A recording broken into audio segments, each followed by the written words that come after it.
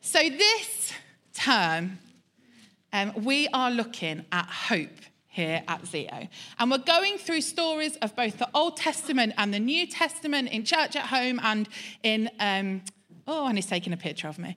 And... Why? Why is it always this angle? Have you 10 chins? Okay. And we're going through it and seeing those who have gone before us and their experiences. And last week at Church at Home, who's seen the Church at Home from last week? You could have seen my 10 chins there as well. We've looked at the story of God's people when they had left behind and escaped the slavery of Egypt and were on the run to the promised land.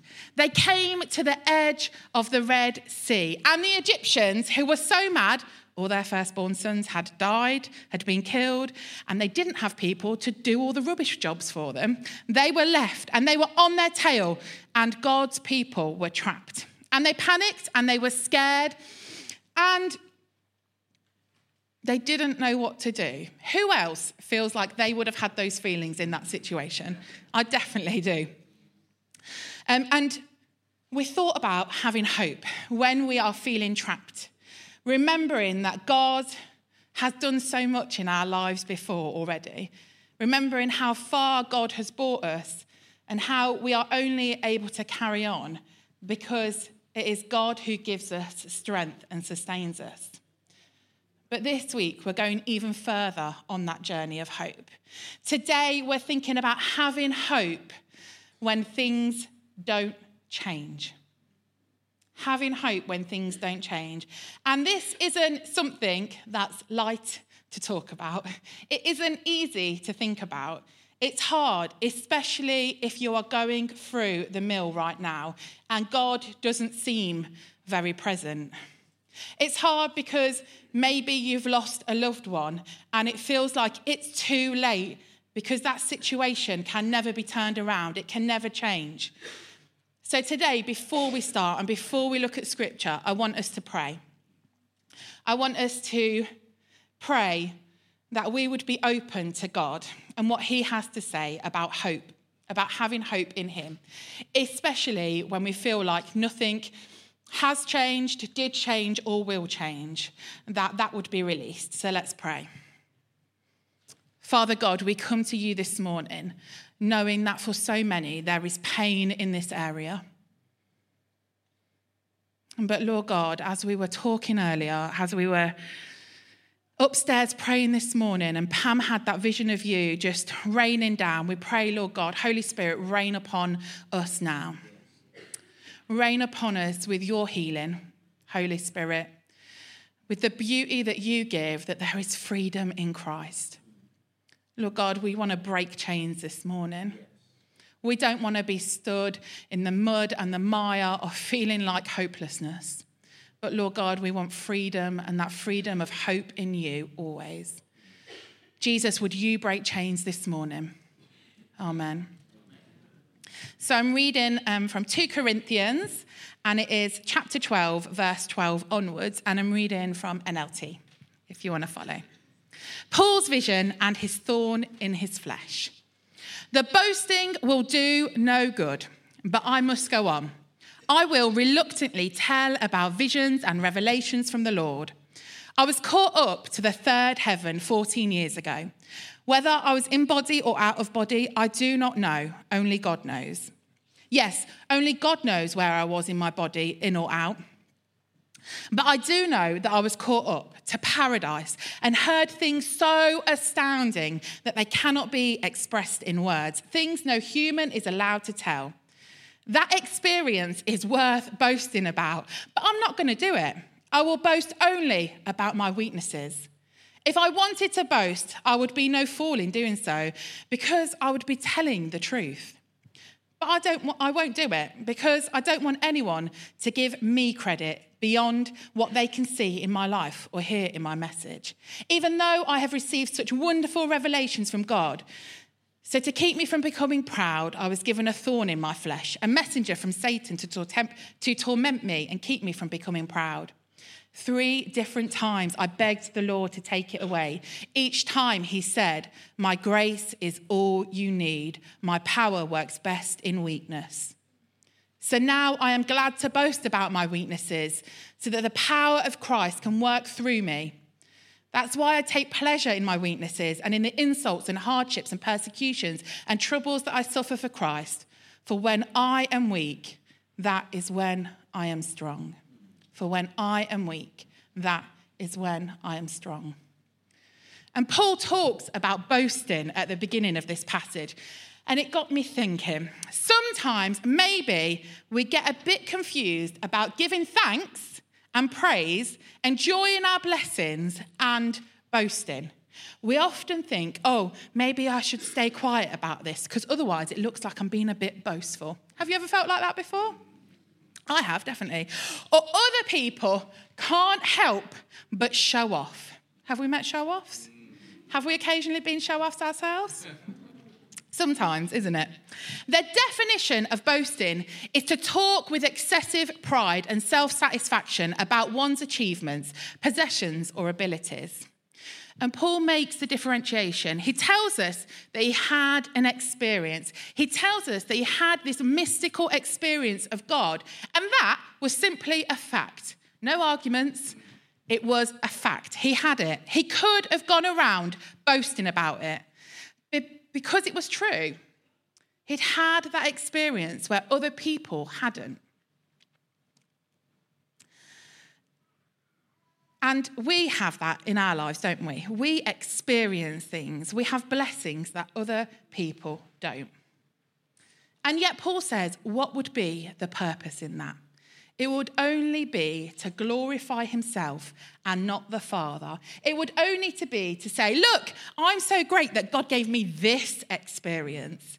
And he doesn't want to point to himself. He wants to point to God. The world likes to boast, doesn't it? Would you agree? And social media, it does not help, does it? Social media loves a boast. There's something about having the newest tech, the designer clothes, the best holidays, the perfect family, the best group of friends, all the best trips to go and see comedy in the theatre. It's a mask, though. It's a mask and it's a lie. Nobody's life is perfect. Not one person that has ever been on this earth has not suffered and had to endure at some point. Even Christ, who was perfect and did nothing wrong, had to suffer and endure at times. And that is a consequence of sin. When sin entered the world, it meant we live in a fallen world, and we all live in the consequences of that. And let's be honest, guys, boasting isn't reserved for the world. It also goes on in church. But boasting leads to arrogance. It leads to pride. When we are boastful, it's saying, like, we've got it all made. Life's rubbish doesn't stick on us. I had to be really careful with the wording of that because I would definitely use another word normally. It's saying, I am better than you lot. Boasting doesn't leave room for humility. And humility is so important. Humility, being humble, it can be seen as a weakness, can't it, by the world? And yet it is so freeing.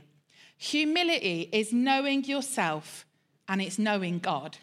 It's putting him in the rightful place as Lord over your life at all time.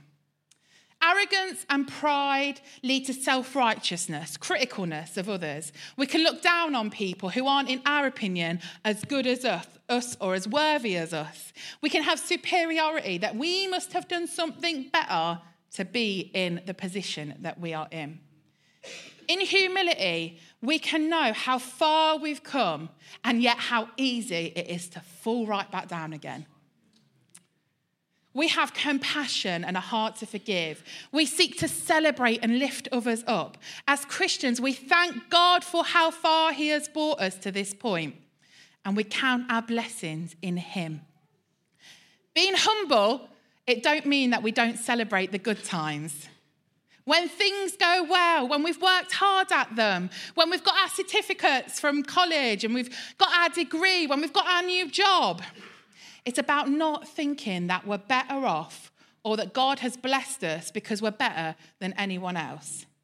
If we live in boasting when we get thorns, where is the room for our reliance on God?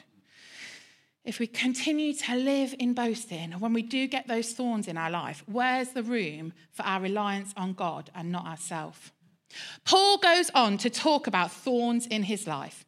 He was humble enough to know that even he, who was a sold-out Christian, who went to prison for Christ, even he was not beyond suffering. And when I was reading about Paul's thorn in his side, Morgan was with me and she helped me at work this week, so she was good, as I was reading out loud because I like to out loud process. And I was looking at all these different theories. And does anyone else do this? You start on Google and then you get down a hole. Anyone else? I've got some issues with it, guys, because I can tell you a lot of useless information about nothing. Pub quiz, pick me. I will be awesome. Apart from that, no reason. And when I was reading about all the things that it might be, lots of people were saying, well, maybe it was because he was being sought after. And this particular story is when Paul had to escape, in a basket over the wall. And then lots of people were saying, well, maybe it was like malaria or something like that over the day. And other people think it was spiritual. It was a spiritual attack. But I really like the theory, and I think this is intentional, that Paul didn't name what his thorn was because it wasn't important. It just wasn't important. What was important is the spiritual relevance of this thorn. The fact that he had something going on in his life that was kicking his butt at that moment. It don't matter what's going on in so-and-so's life or what's going on in that person's life. It matters that something is going on and that they need that breaking. This week, as I was reading, and I was reminded that even Jesus had thorns. Even Jesus had thorns.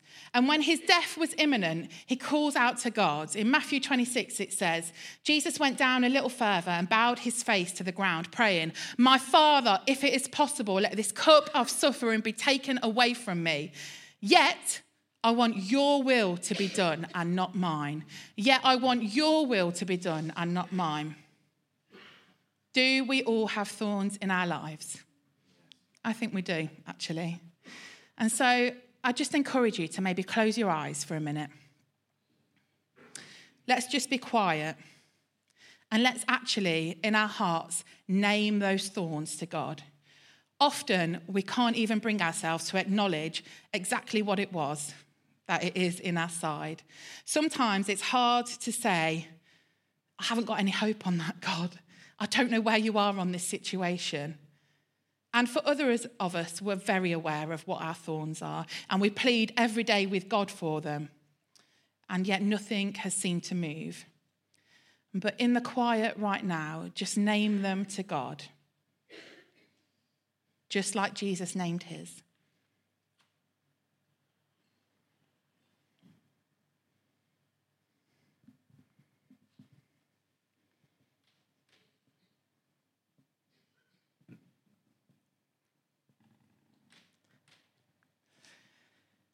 Okay, let's come back into it. Thorns in our life aren't good, and yet they are a reality. But they can also lead to something beautiful, a lessening of relying on ourselves and instead a reliance on the Almighty. Paul wasn't able to do his life in his own strength. He had to rely on God and in God at all times. Paul had to rely on the grace of God. Paul tells us that God tells him something, that he is allowing his thorn to remain.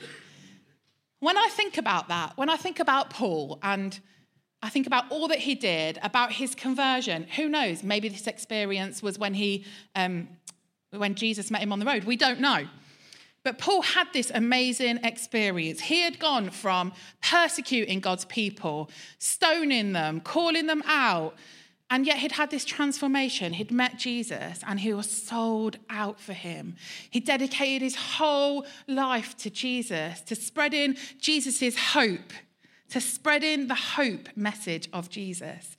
And yet he was ill. He was sought after. People wanted to kill him. People wanted to put him in prison. They did put him in prison. People looked down upon him because all of the other apostles, they didn't have jobs. People supported them as they went along. And yet Paul, he was a tent maker. He was a tent maker. Yeah. You know when you say something?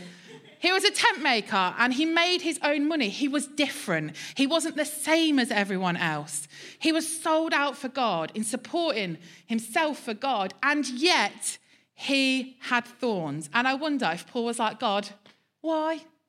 Why do you do this to me? What is going on? And yet God tells him he's allowing that thorn to remain. Jesus, when crying out to his Father to take away his cup of suffering, he said, only if it's your will, God. And Jesus taught us how to pray, didn't he?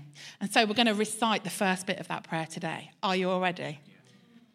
Our Father, who art in heaven, hallowed be your name. Your kingdom come, your will be done. Jesus taught us how to pray. He said, your will be done. We pray that, don't we? I mean, most of us knew that, to recite it straight away, off by heart. And yet, that is a powerful prayer, isn't it? Your will be done. I often pray, and I don't know if you do, less of me and more of you, God. Less of me and more of you. But are we prepared for the reality of that? Your will be done. Less of me and more of you, God. Okay, I want us to be honest. For some of us, we're going to have to take ourselves way back for a long time. For some of us, maybe we've not even given our life yet. But I want you to think about when you gave your life to following Christ, if you have, did you think that meant that things would get better? I did. I'm going to be honest. I was 14 and I thought, God's got this now, girl. You're going to be all right. It's hard, isn't it, when actually that isn't always the reality. Our lives aren't always made perfect. God gives us amazing blessings. I don't take away from that. He frees us from the bonds of sin. He gives us a promise of eternal life. He gives us the Holy Spirit so that we aren't doing anything on our own. And he gives us awesome blessings. But also, maybe we think we're going to get the jobs we want. Our dreams of family fulfilled, for healing to happen, for financial difficulties to become a thing of the past. And yet the reality is that sometimes when we pray, the answer's no. God hears our prayers, but he isn't a magician waving some magical wand and granting all our wishes and all our desires. Okay, so this is a bit of an old film. Do you remember the film Bruce Almighty? Yes. Okay, I want hands up. Do you remember it so I can see? Okay, a lot of you know it. Okay, good. So, do you remember Bruce Almighty? God had given him the job of being God for a bit. Does that make sense? God had given him the job of being God for a bit. And all of a sudden, Bruce starts hearing all of these voices. And it is so overwhelming to him. And it's all the people praying. It's all the people praying. And so to make life easier for himself, he, first of all, he says, no, I need to sort this. And so he suddenly puts all of these prayer requests into a filing cabinet. And he goes, no, that's taking up too much room. And then all of a sudden, he decides to have them all on Post-it notes. And no, that's taking up too much room and he can't handle it either. And so then he decides to put it in email. And you know how old the film is by the type of box screen that they've got on the computer. And he decides to put it all in email. And even in that, it's just so overwhelming for him and he can't deal with it. And so he decides to just say yes.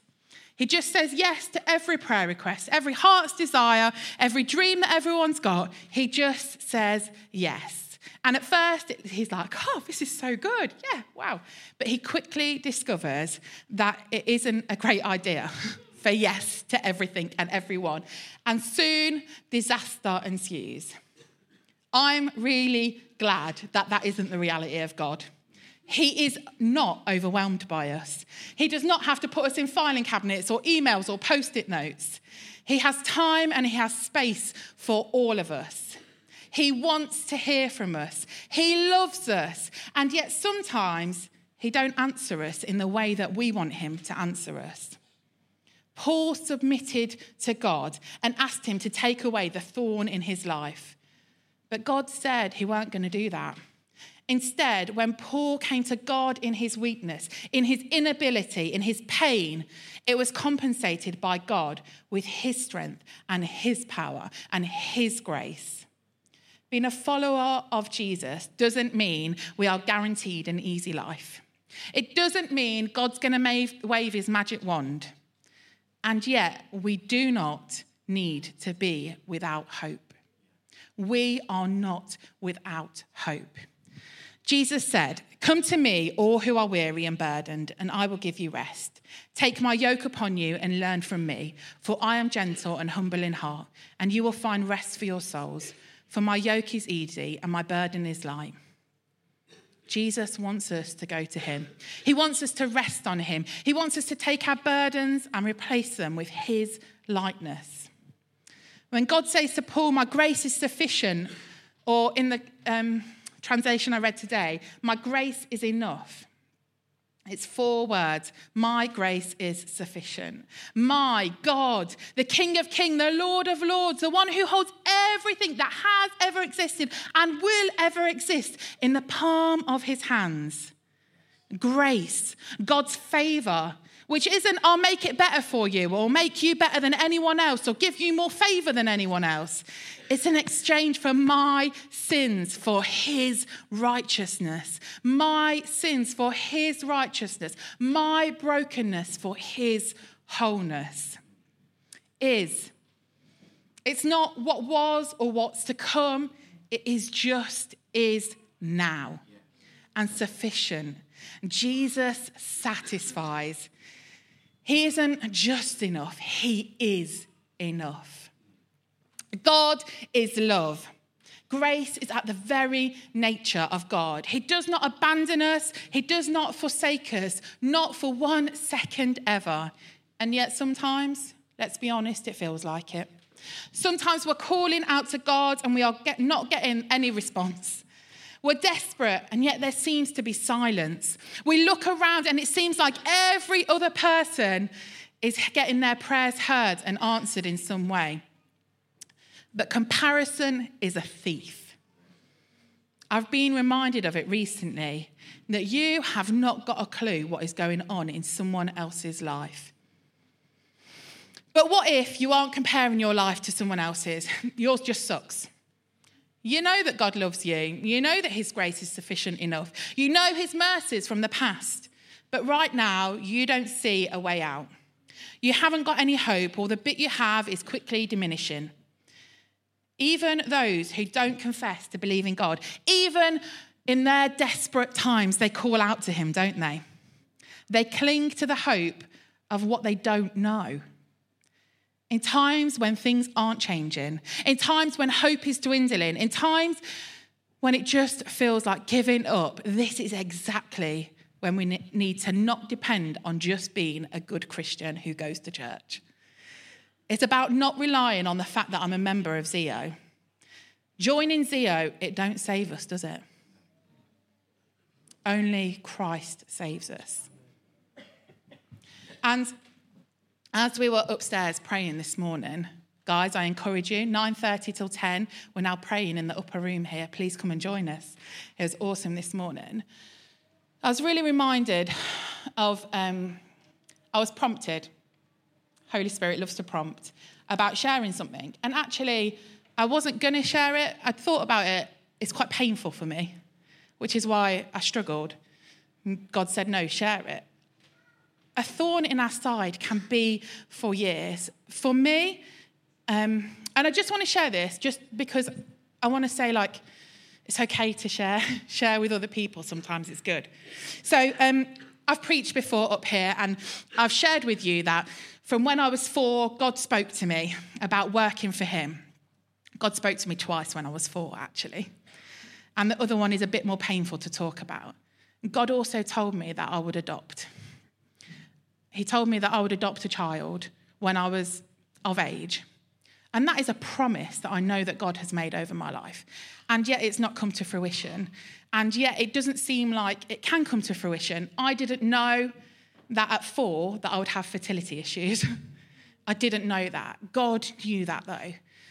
And God put a promise on my life. And I know that promise is true because it's of God. And I know it's a good promise. And I know that God loves me. But in my situation now, that's not a promise that's going to come true.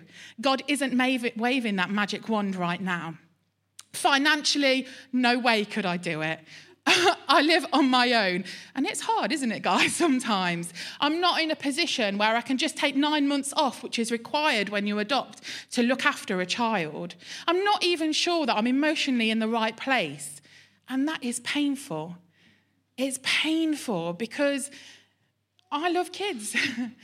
And it's painful when people say, oh, you're a mother to so many people. No, I'm not. Actually, I'm not. And it hurts. And I wanted to be real this morning, guys, to say that there is thorns in all of our lives. And that has been a good promise that I've had from 4. I'm nearly 37.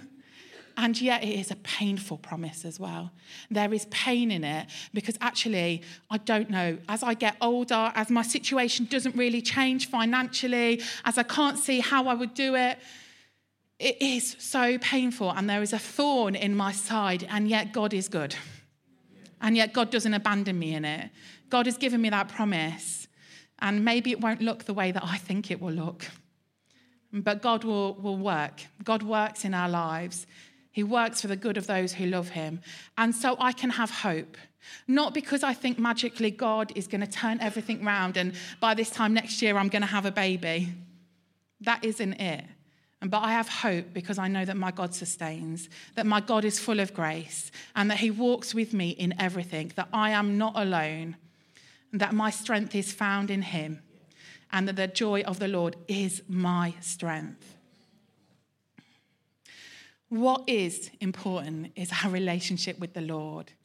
It's in the difficult times, it's in the times where we have that thorn, that all that we can do is turn to him. All that can be done is to submit ourselves to him, to live in his grace. Let him be strong in our weakness. Let him be strong in our weakness. Charles Spurgeon, I love, he's written a whole sermon on grace, and I would just encourage you to go and Google it and read it because it's really powerful. And in it, he says this: the riches of grace of God are infinite, beyond all limit. They are inexhaustible.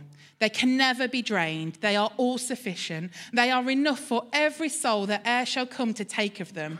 There shall be enough forever while earth endureth, until the last vessel of mercy shall be brought home safely.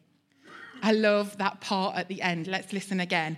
There shall be enough forever while earth endureth, until the last vessel of mercy shall be brought home safely. Let me tell you, if all that I have said this morning is rubbish, and it could well be, I know this, and this I feel you need to hear this morning. People, we need to take it to heart. God's grace does not run out. God's grace does not run out. Maybe it feels like he has run out, and it happens when it comes to you. But that's a lie that the enemy is saying. This needs to be cut off today. Don't give the enemy the satisfaction of believing that. God loves you. He wants to pour out his grace on you this morning. He wants to pour out his mercy upon us this morning.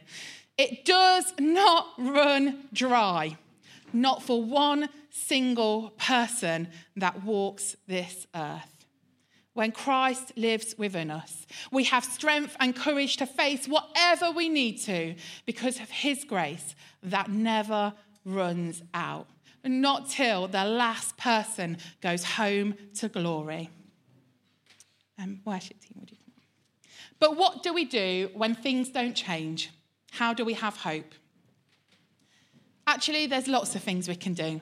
We can exercise hope, can't we? And exercising hope is not dwelling on the not-haves. It's not dwelling on the what-ifs. It's dwelling on the love of God. It's thinking of Christ and his grace being sufficient.